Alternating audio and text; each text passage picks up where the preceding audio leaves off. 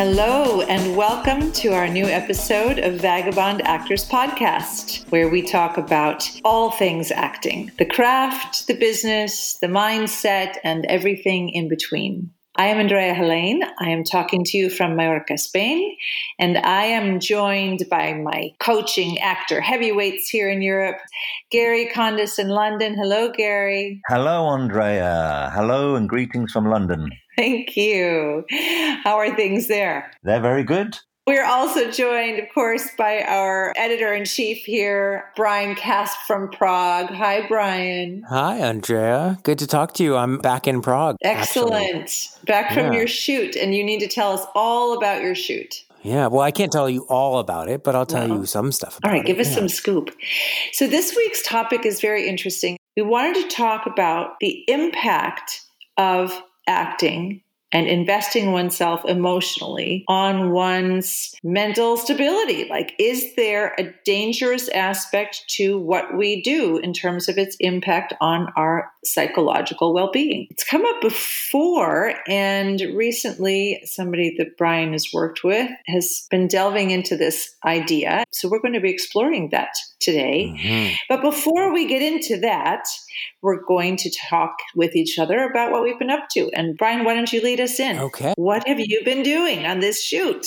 Well, I was shooting on a movie in Serbia, as I think I mentioned, and since we last spoke, I have done my day of shooting, and it was just really great. I'm working on a comedy, and it was really, really fun to be able to be fun and funny and to feel the wave of the jokes that were coming through. And to be honest, to watch the people who I would consider real comedians, because I don't practice that in my own life, really, to watch the real comedians really go at it and really work on the timing. And the director was adept at picking out the comic flow and gave me a lot of adjustments. Not so much that I was doing it wrong the first time, but just another way to go. And he said, well, try it to be more this way or more that way. And it was really fun to play in a really fun environment. And everyone was just lovely there. And hopefully I can stay in touch with some of the people that I met. It was a really fun day of work. I even got to improvise with the main comedian who was there, which was a little bit scary, but quite fun, actually, to try and come up with some zingers in character. It was good. Do you feel that you got the support that you needed in that setting to be able to do that? Yeah, I did. I felt like the improvisations that I was coming up with were welcome. Not all of them hit in the way that I might have wanted them to, in terms of like, oh, I'm funny every time. But certainly I was able to play the game with the other actors that I was working off of. And the pace at which the comedic scenes goes, it's very fast and it's very free, and kind of really trying to dig into those moments and to really find them, and watching the other actors digging into the moment and trying to find as much. It's kind of like when you're mining for gold and you're just trying to get as much of that ore out as you can. And it was great to watch them do it. Well, that's wonderful. So it sounds like all around a very positive experience. Yeah, I loved it. So maybe we'll see you in doing some more comedy. I would love to do more comedy. Yeah. What about you, Gary? What have you been doing over there on the island? Well, I've also been on a shoot, but not as an actor, as a coach. I think I've mentioned this before. And, like Brian, I think this is the evening of NDAs. So generalized detail. Yeah. Just imagine. NDA, by the way, for our listeners who don't know it, NDA is a non-disclosure agreement, which sometimes one needs to sign if a project has some level of secrecy attached. Yeah, most times. Right. There's a stage when it's difficult. You're by contract not allowed to discuss certain aspects of the project. So an NDA is the name of the document. Yeah, it is indeed. So yeah, I've been working with my client on a TV series produced by one of the two big streaming platforms. And I've been working with her a lot over Zoom, and we met face to face recently just a couple of times because we could. But she had some very unexpected scenes and she needed something happening very quickly. So I went down and visited her on set. She had some new scenes and she was panicking, and I had to kind of jump in and be the practical coach rather than the prep coach coach that I have been, sort of drill lines, make some quick choices and try stuff out and try and sort of really get stuff happening quickly. So there was a real necessity to really focus on what was essential in the time that she had. How much lead time did she have for new scenes? They weren't huge scenes, but she wanted to obviously do the best she could because it's a huge show.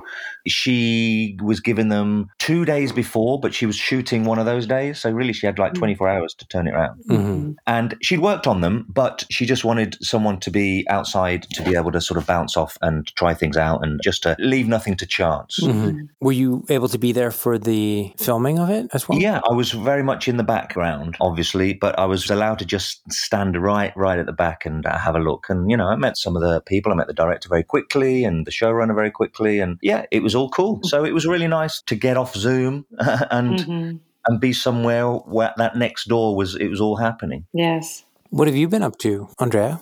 I have done some audition coaching, and I'm working on preparing for an upcoming workshop about self-taping. And it took a little time off for Mother's Day. So, I always have to feed the soul. We've talked about that actually before, that we need to give ourselves time to participate in life so that we have something to actually draw from when we're performing.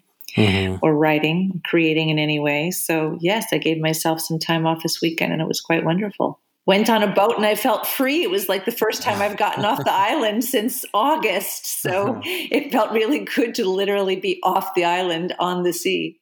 Yeah. So all is well here. Very nice. Yes. And are the audition coaching, is that clients that you've worked with before? Yes. Or is it? Indeed, yes. With this actress that I've been working with on a number of projects. In fact, she had a Zoom audition that we were preparing her for, which I think ended up going very well. But it's a very interesting dynamic, I think, that actors are faced with when they are now transitioning from self-tapes to Zoom auditions. And there are some things to keep in mind about eye line and listening and where your reader is going to be. And so we got into that a little bit to prepare her for maybe a different kind of nerves that come up almost. She's very, very skilled. But I would acknowledge that when you're once again live with the casting team, there's a different feeling in the belly than if you're doing a self-tape and can do it 15 times. Yeah. Definitely. Yeah. So that's me. Cool. Yeah. All right. All right, let's get into this, huh? Yes. Let's talk about psychological harm. Okay. I think you're on the wrong podcast there. Too much glee. That's next door. Yeah, exactly. It's being hit on the head lessons in here. This episode of the Vagabond Actors Podcast is brought to you by our friends at We Audition. Now look, we all know that auditioning in a pandemic sucks. You can't find the right partner, and if you do find the right partner, how are you going to connect with them in real time and have the read be seamless? Well, We Audition can help with that. They make it easy to find a partner, and they take care of all of the technical stuff so that you can focus on what really matters. Your audition and being awesome. Not only does We Audition allow you to find partners that can help you really kick ass, you can be a partner that helps other people really kick ass and get paid for it. There's other really great benefits to being a We Audition member. You can have one-on-ones with top casting directors, you can get career advice from industry professionals, and a lot more. Right now, We Audition is offering a discount on membership to Vagabond Actors listeners when you sign up with the promo code VAGABOND25. So just go to weaudition.com, click on sign up, then click on the link where it says promo code. Put Vagabond25 in the box and you'll get 25% off your membership. Now, back to the show.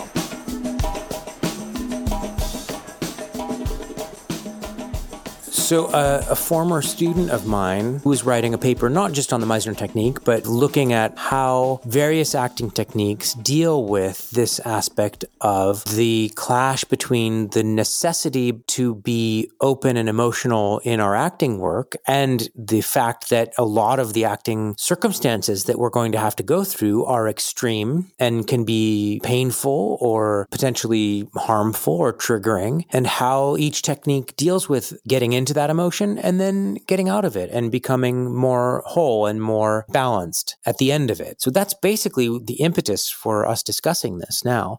And I have my own thoughts on it, but I was very interested to hear your guys' thoughts on it, because we've talked before in other podcasts about effective memory, these Strasberg techniques, and it's certainly something that, Andrea, I know you have a strong feeling about. I think, Gary, you've mentioned it as well as something that is not ideal for handling this emotional stress that we put ourselves under.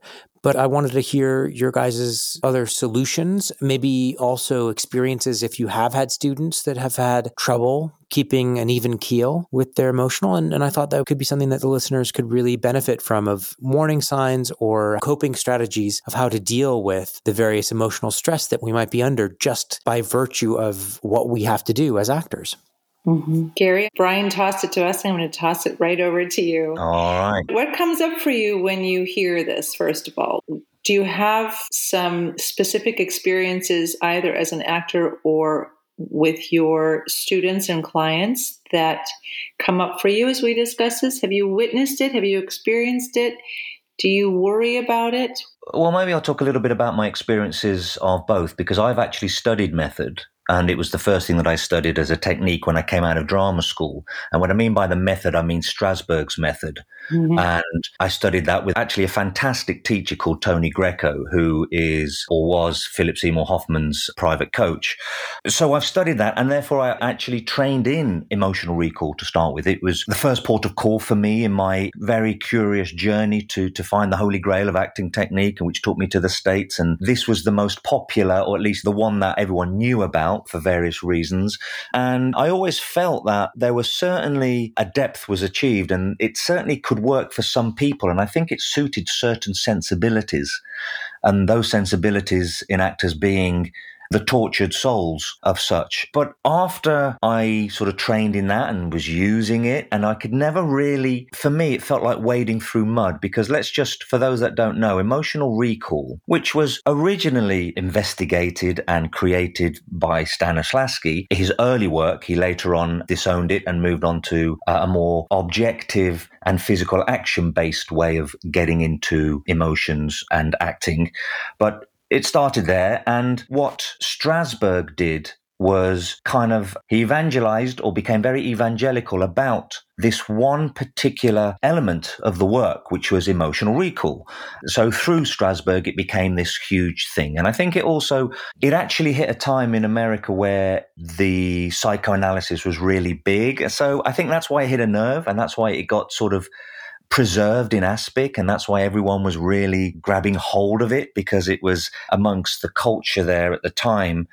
It was really being sort of utilized alongside one's investigations into psychology and psychoanalysis. So I think that's why it became so popular amongst actors, because that kind of thing was popular in culture at the time in the 1940s and 50s.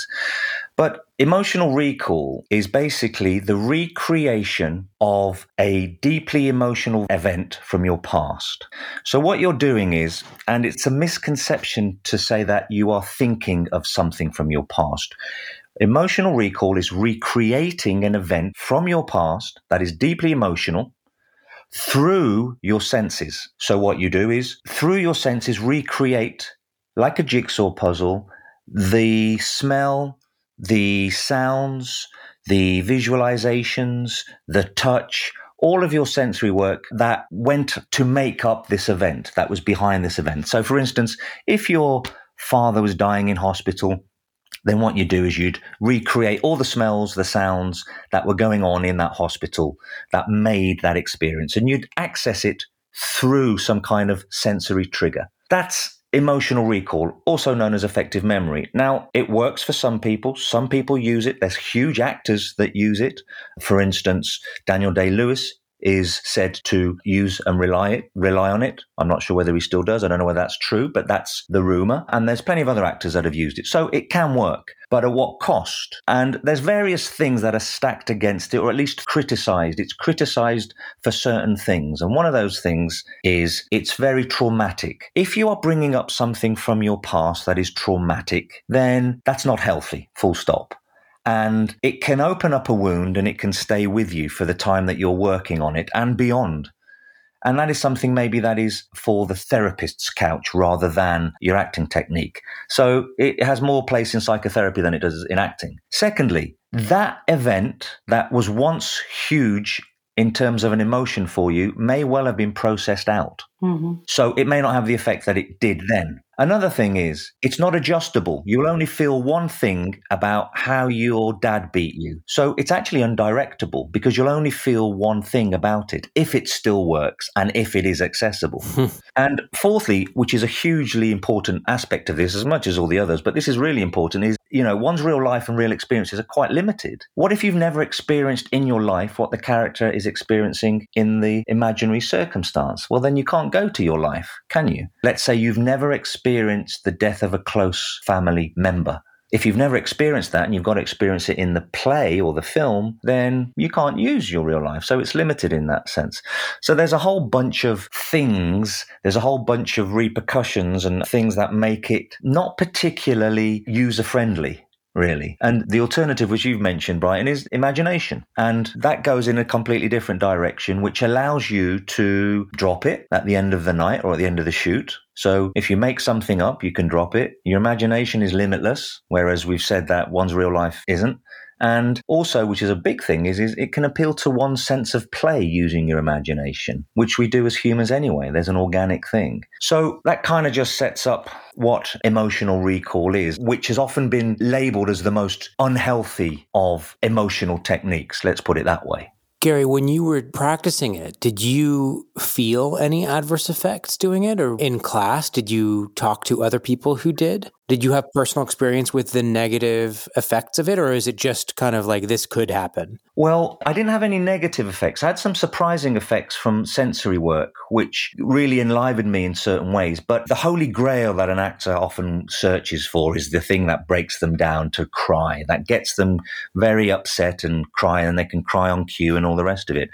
And I found that it actually went the other way. For me, it just felt like I was going around a whole circuit to go all the way around to get somewhere through my senses to try and recreate something that wasn't working for me, that I felt I had to really struggle to revisualize and resensitize and all of that stuff. It just felt like very hard work. So I didn't have any adverse effects, but it just didn't work for me. I was like, I can't, I'm not emotional. It's too much work.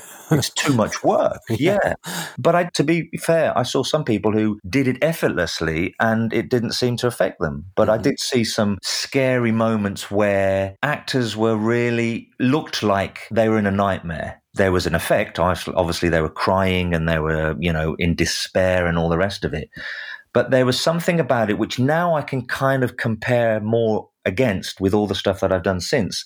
And it just felt heavy. It felt dirty. Even though it was real, it just felt like, and this was in scenes. This wasn't just an exercise. This was things that were coming out in scenes. And I was just going, hold on a minute. This seems to be the centerpiece here, your experience, rather than it sitting alongside what was going on in the circumstances and coming out of something that was happening because of the circumstances, if that makes sense. Which is what you're talking about in terms of it's not really directable, because if it is a traumatic experience that is still traumatic for you, you're kind of at its mercy. You're not really able to kind of either add some or take some away. It seems like it just is like, this is going to buckle up because we're on this ride and it's going to go where it goes. Absolutely. And that's why what's been leveled at it is that it's also can be self-indulgent.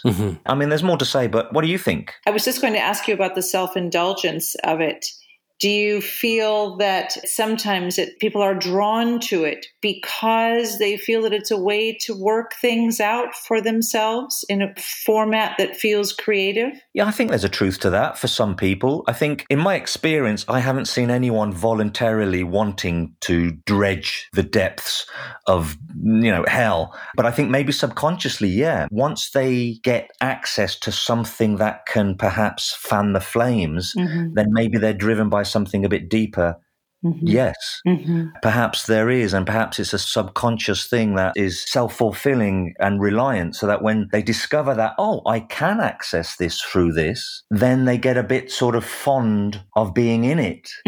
And it becomes a kind of loop where it feeds their maybe victimhood, yes, for want of a better word. Mm-hmm. We've talked about it a bit when we spoke about emotional preparation in one of our podcasts, but it also feels like, as you described, being stuck in the mud. I mean, in a way, it feels like displacement, that you can't fully be present to the circumstances if you're lugging around this past story from your own life, and you can't fully give over to the character's experience and the character's perspective. It's very hard to let it go. Yeah. Right? If what you think you need to carry around is your own personal experience in order to fuel some sort of emotional life. Yeah. So there's a split there, right? There's a split of intention in a way, too. And I would think that is as harmful as trying to dredge things up and experiencing things that are so catastrophic or traumatic that you may carry it with you, which we'll talk about as well. But this idea of trying to exist in these two different planes, trying to bring an emotional truth from your own life to bear upon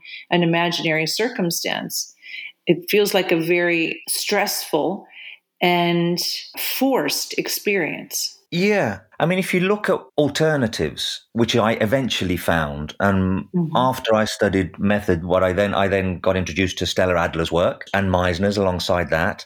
And I stayed with Meisner for quite a while. And, the use of imagination, as you both well know, it just seems to me that the use of one's imagination, which still has to draw on one's experiences in the present. For me, there's a huge difference. And you talk, dragging this along with you, as you say, is like, there's a huge difference between digging things up from your present in terms of what matters to you now, what is important to you, and who is important to you. It's alive, it's right now, rather than things that are in the past, which, in some way are dead. You may well be able to be affected or have some stirrings by thinking back. I get wistful and I think back to certain memories of childhood and, it does something to me, but it's not as vivid as something that is alive to me now. It's like now's what's important. And I think if you add imagination to that, then one, the very use of imagination in stimulating one's emotion appeals to one's sense of play. We kind of do it anyway as humans, naturally imagine. Yes. So we're drawing on that organic process naturally. We're just doing it more consciously on purpose for a particular reason. So there seems to be a more natural way in. Even though it might take us to some distressing places still, the actual step to it isn't such a huge cavernous leap, and it doesn't feel like it is paved with broken glass and mud. Because of that. Because, of course, we worry, right? We worry every day. We worry about things. That's imagination, because it isn't true. And when we worry in everyday life, we get panicked, we get stressed, we get upset. Yeah, we have a response to our imagination just naturally. Exactly. Yeah. And that's a natural thing that happens. So it just seems one step away to use one's imagination on purpose in order to create these things that you can perhaps control more by being able to drop them because you know that they're not real. So the hold on them, you can let go of. Right. A lot easier. I have a question for you guys, just so this is not just a full podcast of us talking shit about emotional memory and saying that using your imagination is the best, which I think we all kind of do feel that way, that if you're going to do it, using your imagination is the way to go about it. But I have a question of, regardless of the method of becoming emotional, right? So let's take that as a given. So however the actor got there, they are in an emotional state. And our job requires us to purposefully get into an emotional state and to live that out. And those emotional states might be traumatic. They might be wonderful too. But are there examples of just the process of purposefully putting ourselves in stressful, perhaps emotional states? Is that process harmful in a way? Or is there a danger with just the fact that we put ourselves in an emotional state? I think this is a bit where craft comes in, to be honest. I think that one of the advantages that people who have done study have as actors is that they can take their own emotional temperatures and they will engage, over the years of study or doing scene work or performing in plays, whatever it is, the practice of it with attention to exploring how to get where you want to go allows you to develop an understanding of your own emotional instrument and your own sensibility, so that when it comes time to approach a script and a scene in a certain way, you know how to craft it together and how you put yourself into that circumstance in a safe way. Something you know how to tap into what means something to you. You know, hopefully, how to function in a connected way with your acting partners. You hopefully have built up a way of being free in your work and fully responsive. And if you've got those kind of tools in your tool belt, then I think you're much better equipped to put yourself into some extraordinary circumstances and come out the other end with an acknowledgement that you went there because you wanted to tell the story in a certain way and you wanted to give it a fully lived out emotional experience in an effort to find the truth of the moment and the truth of the character and that kernel of the story. And when you have that intention clearly laid out for yourself, and you have the craft that you've developed in order to get yourself there, I think you're in the best position to come out of it without any long-lasting harmful effects. Mm-hmm. Yeah, I'm reminded of what we talked about with Ben Steele in our interview with Ben Steele, and basically the mental well-being that people in the creative industry need to have, which he recommends, and I think we all agree, that you develop alongside of your development of how to become an emotional and vulnerable and alive being, which you would on purpose move into these emotional states in order to tell these stories. That alongside that, you also develop who you are as a person, which is separate from those stories, so that when you need to come out of those traumatic stories, and he even talked about that trauma by proxy, because you are living out these traumatic experiences, if you're in a piece that requires that, that you can come out and say, this is not my life that I'm living. This is a story that I'm telling. And I can go into my own life and find an anchor point in my own life that is not the traumatic story that I'm living out every day when I walk on stage or while I'm shooting this film. That's a very important practice to develop, along with the practice of deepening your emotional instrument. Right. I'm not saying that even with craft and experience that you may not come up against moments that really blindside you because you're in a scene and you can't let it go afterwards. It's just really staying with you and rocking your world. That can still happen in my experience. I remember shooting a scene for a comedy. It was a dramedy, I suppose. And there was one, scene of reckoning with my character and my husband, the character of my husband. And we shot it. I loved my director. I loved my co-star. Really wonderful experience. But we shot that scene and I could not shake that thing. I was out on the sidewalk in front of the house we were shooting and I was just in heaving sobs. So it was something about it that had tapped into something really big in my life. And I needed to almost walk around the block for a while to let go of it. But I also knew that I needed to give myself that time to do so. I knew I had landed somewhere that was very powerful for me, and it was great, and it was going to serve the scene. But I also needed to get to a point of taking deep breaths and taking my emotional temperature and allowing myself time away from set to regroup and to sort of give it my blessing in a way. I know it may sound strange, but it's like you go through it and you say, okay, I'm going to share that piece of myself with this story, because... And that's part of the craft too. That is the craft. That's right. Getting in and getting out. Yeah, getting out, exactly. Well said. Getting out is also part of the craft. And that's where I think things like mindfulness can come into play, or whatever it is that helps you get into the emotional state can also help you gently ease yourself out of it if need be. Have you ever been involved in a production where you were so committed to it that you had a hard time letting go at night? Yeah, I've had a crazy experience. I think I may have mentioned this way back on one of the podcasts when we did talk about it. I don't know, correct me if I'm wrong, but it's similar to what you're saying. Because here's the thing. Yes, sometimes you cannot legislate for it. You can actually do all the healthy stuff. And I was working in a very healthy way that I thought, using imagination and not using all of this stuff that we said may well be more unhealthy. And I didn't see it coming. But I played Claudius in a production of Hamlet. And I was working intensely on it. So I wasn't necessarily doing all Heath Ledger Joker on it. But what I was doing, I was working intensely. So every night after rehearsals, I was going over my lines.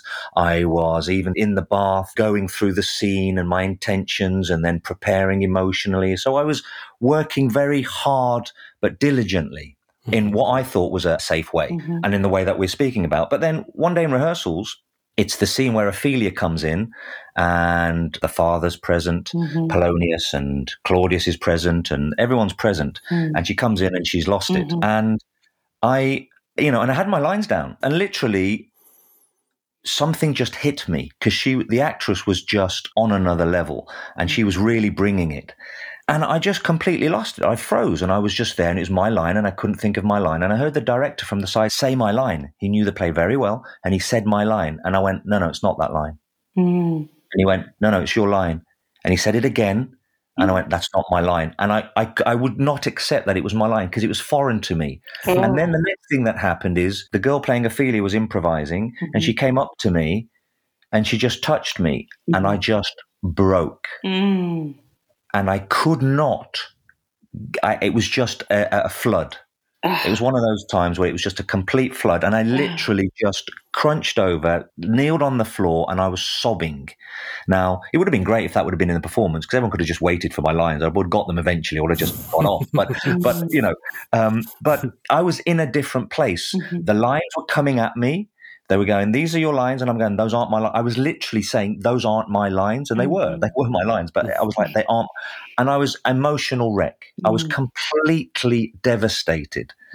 And so we only got so far with that. And I just heard the director saying, get him off and carry on. He was saying, if this is happening, then treat it as real and just get on with what happens next. Well, how did you recover from that? That's what I'm interested in. What was the ramifications of that for you personally? I mean, I didn't legislate for that. I didn't plan for it. I didn't even prepare for it. It wasn't actually my scene. It was Ophelia's scene. But what happened was afterwards, I was all over the place. I was a bit sort of spaced out. And the director just said, listen, these are big things that you're dealing with. And we're dealing with these big things in big, deep ways. And we're not presenting a Royal Shakespeare Company version of this, which is all jolly and presentational or representational. We're going deep. And it's like, it's just affecting you. So it'll pass. It will pass. And I went home. I kind of made sure that I didn't work that night. And I felt a bit vulnerable and frail, but kind of no different than I felt when I've broken up with someone I love and just sat it out, watched a movie, got up the next day, and it was all fine. But that scene was always, from there on in, I was close to tears. Yeah. So there's something about it that you're alluding to, Andrea. Sometimes there is some kind of collateral damage, not in a bad way. It's like you're going to be affected. If you're going to be involved with the great stuff and go deep with it, you are going to be affected. But you hit the nail on the head. If you've got a technique, and part of that technique is to find inspiration to get into it, as you said, Brian, part of your technique is to find a way to get out of it. And that takes balance, that takes craft, that takes technique, that takes experience. And sometimes these things you can't legislate for. They just happen because you're dealing with deep currents of one's psyche and they just are unleashed.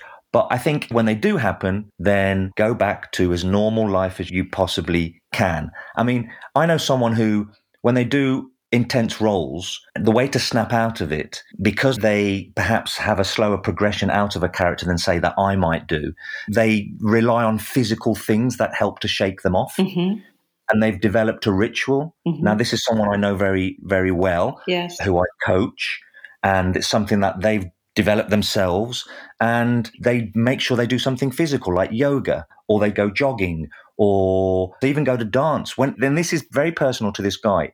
When he finishes an intense role and he's working a lot and he's the type of actor who gets intense roles, he goes to a dance class. He does like samba or something like that. Yeah. And that gets him in his body, right? Mm-hmm. I just read about another actor this week who was saying the same thing, describing also that transition, literally going home after a shooting day, that there were certain physical rituals that he undertook regularly to not just remove costume and makeup, but to do it in such a way that he was literally making the choice at that moment to leave the character there before even leaving the trailer. Mm-hmm. But there was a whole ritual behind that. And the idea was to just allow some separation there and some healthful embracing of quote unquote real life once he stepped out of the trailer. Yeah. Yeah. Ben mentioned that too. Mm-hmm. That process. Mm-hmm. Yeah. I mean, it pays to have something like that when you're dealing with the great stuff. I mean, psychological research says that negative emotions stand out more than positive, and they can pose a threat because negative emotions are felt more deeply, longer, and have a greater impact on the brain than do positive emotions. And we've developed these negative emotions through a survival instinct. Yeah. Also, the brain will make important the thing that you focus on the most. So if you're playing Ophelia, who is prone to suicidal tendencies, and you stay with it in a certain way, and you stay with it in a certain way, and you connect with it in a certain way, and you continue to connect with it, and you don't get any distance from it at some point, then the likelihood is that it will trigger a very real depression in you. And so that's where craft, as you say, Andrea, comes in, because it's going to happen. It's like you're feeding your brain saying, I need to be depressed, because you're giving it all the material in order to be depressed. And that psychophysical, physiological connection from the brain will then feed into one's feelings. So it's tricky, and you have to be balanced and you have to tread carefully. It doesn't mean you don't go there, but it means that you've got to have systems in place to be able to pull you out when the oxygen has, Yeah. Just one more question about this, because I don't know that we talk about this aspect of performance very often. And upcoming, we will have an episode with an amazing actress and stunt woman whom I think will share some of this feedback. But, when we're talking about violence, either that your character is visiting violence upon somebody else or is a victim of violence, do you have some tips to offer on how to approach that? Obviously, there's tips for personal safety on set. And in the stunt world, this is taken very, very seriously. But what about the emotional impact? I mean, I think back to the movie The Accused with Jodie Foster, where she was a victim of a multiple gang rape. And I made the fatal mistake of watching that at home alone one evening. And I was so thunderstruck by the film. I really had a difficult time processing it. It was so, so disturbing to me. And I think sometimes about the challenge that we face in portraying these kinds of stories. And there's plenty, as we know, there's plenty of violence in the content that's being written and created right now. So how do we find ourselves emotionally safely through the world of violence in film and television and theater? Although theater is a little bit less, theater is so technical, I think, sometimes in that respect, that we think about it a little bit differently. When you die on stage, you do it every single night, But any ideas about violence and how to approach it safely? I would say the same way as sadness. It's another emotion that, if it consumes you, can cause problems. So you have to find a way of generating it and then extricating yourself from it in a way that doesn't consume you or others. That's what comes to mind, because, look at the dynamic of it. Okay, so the dynamic of it, violence can cause physical harm, whereas perhaps grief might cause yourself harm, emotional harm, but there's very, very unlikely for it to cause physical harm. So it can send you off the cliff that way, where you may well lose it and want to sort of throw television out of your hotel room and stuff like that. But there needs to be a period of decompression. I suppose also, if you truly have a way of embodying it purely, then you get it off you. Does that make sense? You express it. If you have a technique and craft that actually allows you to go in, generate the white heat, and then express it purely, so that then actually it's done with. Yeah. You don't carry it with you. Then you don't carry it with you. I had an actor recently, and I was like, well, what do you do? He said, well, when I have a really important conflictual scene and then I'm going to shoot, I wake up in the morning and I get into it and I stay in it all day long.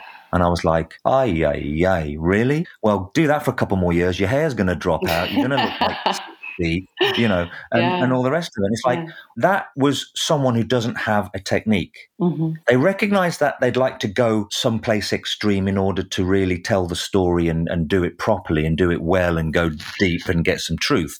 But the thing is you can't hold on to it all day because emotions come and go. Then it just turns in on itself. So to me, that was a very good example of someone, at least they recognize that they have to go someplace, but they haven't got the technique to be able to summon it shortly before they need to, or at least fairly shortly before they need to, and get into it, and then they can leave it alone. That hanging on to it as the moment they get out of bed in the morning and living it all the way through until they shoot the scene in the evening, Boy. Yeah, exactly. It's torture. But it's not just torture, but it shows me that they don't have a technique, and they didn't. Mm-hmm. So in my experience with violence, it depends kind of on what kind of violence you're talking about. So if it is actual physical violence, usually it is choreographed. And so it is kind of like a dance that you're doing with the violent acts that you're portraying. And so the rehearsal of those acts, the rapport that you feel with the people on set, that to a large extent mitigates some of the psychological impact of the violence. Even if in the moment you're committing to the intent behind that violent action that you might be taking, or the intent of receiving that violent action that you might be receiving. Now, I have actually experienced being more physically threatening on set, and except for where I had to actually simulate raping someone who is actually a friend of mine and it wasn't very comfortable. That was it wasn't pornographic, but it was much more physical than I would want. And it was just even that kind of felt like a violation, and that was actually not pleasant. But I like people to like me, and the person that I was doing that to might not like me really when I did that to them. And so that, I think, is the psychological impact for me anyway. It's not so much the act itself, unless it was incredibly explicit, but really the after effects and kind of feeling like, oh, please like me. I'm not really like that. That's what I would say about the physical violence. I'm going to think if I have been the victim of physical violence. I mean, I've been killed, in multiple projects. So I guess I have been that, and that's fun. There's a play aspect to that. Mm-hmm. Gary mentioned about a freeing aspect of the process of when you actually feel something and express it. And I can't remember if this came up in Playhouse West days, but certainly subsequently in my own classes and in the classes that I've watched at the Actors Temple. Let's say you have an exercise with someone, and when I say that, I'm talking more about the Meisner repetition exercise, just so everyone knows. And you come out of it and you kind of are resenting them, or it's something that you kind of are going to take home and brood over, how this person treated me and how it went. Then you didn't express enough in the middle of the exercise because you're holding on to it.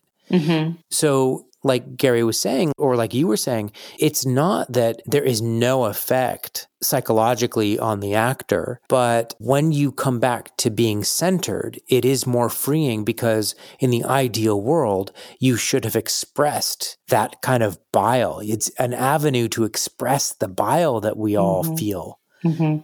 One of the teachers at Playhouse West said, in struggle, there's life. Mm-hmm. So that's where we want to be, which is in the struggle. I mean, we don't want it maybe all the time in all of our life. Right. But it is not a bad thing to dip into quote unquote negative experiences that are around us. And especially when we're feeling that way because of something that we imagine, then we can come out of it into our real life and go, ooh, I'm glad that's not my real life. Right. I think most of the people that are listening to this are very lucky in that they don't have to live out their life in that place. What I'm hearing you refer to is the aspect of the complete immersion in the physical act of the thing.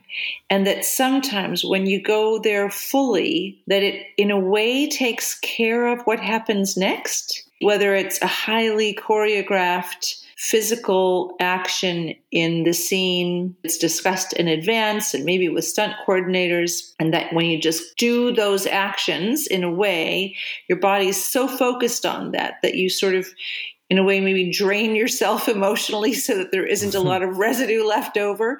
And if you really commit in a scene or in an exercise to expressing yourself fully, that freedom can also be the key to coming out of it safely, because you've said everything that needs to be said in a safe environment, hopefully in a safe environment. Mm-hmm. And that the sort of cleansing that needs to happen gets taken care of in the actual doing of it. That's what I'm hearing from you. Yeah? Yeah, that's my experience. Mm-hmm. And now I haven't had to play roles like Gary was talking about Ophelia. Like if you're playing Ophelia night after night after night, I do think that there is something to that where you're telling your brain, I'm depressed, I'm depressed, I'm depressed. And after a while, your brain is like, oh, I guess we're depressed. Mm-hmm. So in those cases, I think having a very explicit sense of this is the play that I'm doing, even if I'm committing to it as fully as I can when I'm doing it. And this is my life, which is separate from that. Right. And maybe having some wonderful things in your life that you do, or rituals in your life that you do to really define that separation. So I haven't had a lot of those experiences, but I would think that would help find the balance. It's a super interesting topic. I almost feel like there's a part 2 that we need to explore, and I've got to let some of these ideas sit with me. Okay. Because they're very powerful. And Ben talked about it in our podcast with Ben Steele when he talked about vicarious trauma that is a real thing that actors can experience. We've had our own experiences. We've seen other actors wrestle with it. And there's maybe not one size fits all. And obviously, one of our goals here at the podcast is to help actors, have successful and happy careers, and mentally healthy careers, emotionally healthy careers. And I wonder if there's more for us to uncover about how to make our way through this world that we uniquely visit. I mean, I think some of our listener questions, they're circling around the same topic, this idea of like, where am I in my brain? Where am I in my heart? Where do I need to put my attention? What if there's this whole interior piece of our craft? It can be so delicate. It can be also so just mighty. And we have to have respect for it. And we have to have respect for wielding that kind of power and energy. And we also have to continually develop our skills of empathy for one another and for our characters so that we can come to things with vulnerability and openness and a willingness to play, as you say. Yeah. I think this is one of the deep universal questions. And it's one of the deep universal coping mechanisms that I think we have as humans, which is how much do I need to control my environment in order to stay safe? Yeah. And the question of giving over to this imaginary story that we're telling and this, imagined circumstance that is going to cause trauma in us. I mean, how much do you give over to it? If you give over too much to it, will it damage you? If you don't give over enough, are you portraying it in a way that's going to be effective telling the story with our current aesthetics that we like to see in our storytellers? There are real reasons in our real lives that we keep that control. And we can't say and do whatever our impulses demand of us like we might in an acting environment. I mean, in a professional, practical acting environment, you can't really do whatever you want to do anyway. That is a product of trying to find your emotional and instinctual response in the context of an exercise that is allowed. So just for anyone out there listening who hears a teacher say, go with your instincts, we want to encourage that habit, but you also, in a professional environment, as well as in your real life, especially in your real life, you need to use that tool with moderation because there are consequences to being very free. And sometimes those will end you up in a nut house, which has happened to students that weren't able to negotiate that. Wow. So it's not that there's no danger, but I think if you follow what we're talking about tonight, focus on the craft, getting in and getting out of whatever state you're aiming for, as well as having a very firm understanding of this is the acting environment, which is an imaginary circumstance. It might be an imaginary fuel to fuel your emotional state. And this is my real life, which has other rules and other benefits. So I think that having a strong sense of that is really important when you're getting into these potentially traumatic situations. Right. Oh my gosh. Well, there's definitely more to delve into. Yes, there is. There is. Thank you both so much for your insights, as always. We love to end each episode with some recommendations, something we've read or seen or heard this week that we enjoy that we'd like to pass along.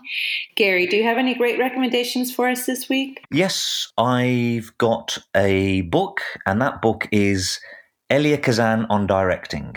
Oh, yes. And we've mentioned Elia Kazan before, and he's someone who has a big influence on me, and particularly the way he works with actors. And particularly he's, one big phrase as a director, he says, I will say nothing to an actor that cannot be translated into action. And all of my work stems from that one phrase, action. And it's just a great book. Now, you will find better books that spell out the technical aspects of directing, whether it's for stage or film. You just will. But it's not that kind of book. If you're looking to learn a step-by-step way of directing for stage or directing for film, then there are other books and better books, to be honest. But the strength of this book is that he is such an experienced theatre and film director that he brings with him that wealth of experience. Streetcar Named Desire, Death of a Salesman, On the Waterfront. And it's a really highly readable book, and it draws on all his materials, his letters, his notebooks, and his lectures. And because he was such a actor-focused and actor-centric director, because he came out of the group theatre and then established the Actors Studio, that there's some really good tips of ways of looking at a script as a director and really focusing on the material and his quest for precision and how to break the material down to find the basic idea or the spine, if you want to call it that. Yeah. And he really explains the importance of finding this and how this really affects everything else, like the acting, the lighting, the design, and the storytelling and the type of shots you want to make, as well as nice gossip where you get to hear about his war and his arguments with Tennessee Williams over various productions that he directed. It's just a really good overall, passionate, insightful look at what's important when you're directing either theatre and film. That sounds great. Brian, what about you? Well, as I've talked about, I had spent a lot of time in a hotel room in Serbia. And, I had gotten into the Great British Baking Show, and I've watched all of that, and I think it's wonderful and such a wonderful palate cleanser. And now I've gotten into another show, which is a home makeover show called Grand Designs on Netflix. And I don't know, it's not going to be everyone's cup of tea, but it's just when I walk down the street, I always look at houses and think, when I make my millions, I'm going to buy a house and renovate it and make it exactly what I want it to be. And so this is a show that actually features people who do have incredible amounts of money or are willing to take on incredible amounts of debt. And they are either building or renovating these incredibly designed architectural homes. And, it's a very formulaic thing where there's trouble at the beginning and it's not coming together. And then at the end, it usually is wonderful and just an amazing architectural feat. But I've just been getting into it. And I like the fantasy of one day having enough money to invest in some property and really make it a wonderful house, which knowing me would be, the upkeep would be a horrible thing because I am a messy person and I wouldn't be able to keep up a house. I just wouldn't. I would have to pay people to do it for me. But I love the fantasy of it. So that's my recommendation, which is Grand Designs. I don't know. It's not going to be for everyone, but I've enjoyed it. What about you, Andrea? I have been listening to some podcasts this week, and I really like the Tim Ferris Show. He's very interesting and has fantastic guests. He had an episode with Jacqueline Novogratz. She's a really great thinker. She heads up Acumen. She founded the company Acumen, which is like conscious investing, combining philosophically sound approaches and sound fiscal approaches. And she had just a fantastic conversation with him. I highly recommend it for a number of reasons. Also, I'm about halfway through listening to an episode he's doing with George Mumford. So George Mumford, maybe you've heard of him, but don't recognize the name. He is a mindfulness coach who had been a professional athlete. He has given mindfulness coaching and training and support to many professional athletes, including Michael Jordan. He was sort of the Chicago Bulls' secret weapon for a long time. And he has written quite a bit of material. And he has a very interesting story himself that I wasn't aware of. And he talks about that in this podcast. And I think for actors, we've spoken about the mindset. And I really like the way he talks about mindfulness, not just as sort of this Zen place that you go into, but how you can bring the great energy and focus that's required of athletes to how you think about your acting training. And I think it can be very worthwhile for actors to listen to. So again, that's the Tim Ferris podcast, and the episode is featuring George Mumford. As well, I was looking again at some scenes from Good Will Hunting, and especially after our conversation today, I would say take a look again at Robin Williams, one of his great performances. There's some beautiful stuff there. So if you have not seen it in a while, or if you have not yet seen it, check out Good Will Hunting. Cool. As always, we really, really appreciate our listeners getting involved and asking us questions, giving us feedback. We want to know, have you guys had any issues with some kind of struggle that you might have had, or really some success that you might have had in getting into or out of an emotional state? And so definitely let us know. We're at Vagabond Actors on Twitter and Instagram. We have a Facebook page where people can keep up with us. And if you want to get in touch with us individually, if you want to get in touch with me, I'm at Brian Casp on Twitter and on Instagram, and I also have a Facebook page. And what about you, Andrea? How can people get in touch with you? I am on Instagram at Andrea Helene 3 and on Twitter at Andrea_Helene. And Gary, how can people get in touch with you? Well, people can get in touch with me on the social media. The social media. I don't know why I called it the social media. like it's just... It's like people call Twitter the Twitter. And I'm like, it's not the Twitter. The Twitter. I like it's the Twitter. 405. Yeah, exactly. People can get hold of me on Facebook, Instagram, Twitter. My handle for all of those is at Gary Condes. Or you can, have a look at my website and drop me a line on my contact page, garycondes.com. That's great. And just so you know, we have some really great interviews and episodes coming up. If you can, tell your actor friends about the podcast. We have a great listener base, a really loyal fan base, but we would love to share the word and increase it. So if you can, let people know about it. And until next week, we hope you stay safe and stay creative and get vaccinated when you can. Take care, everyone. Talk to you next time. Thanks for listening, Thank you, folks. everybody. Bye. Bye.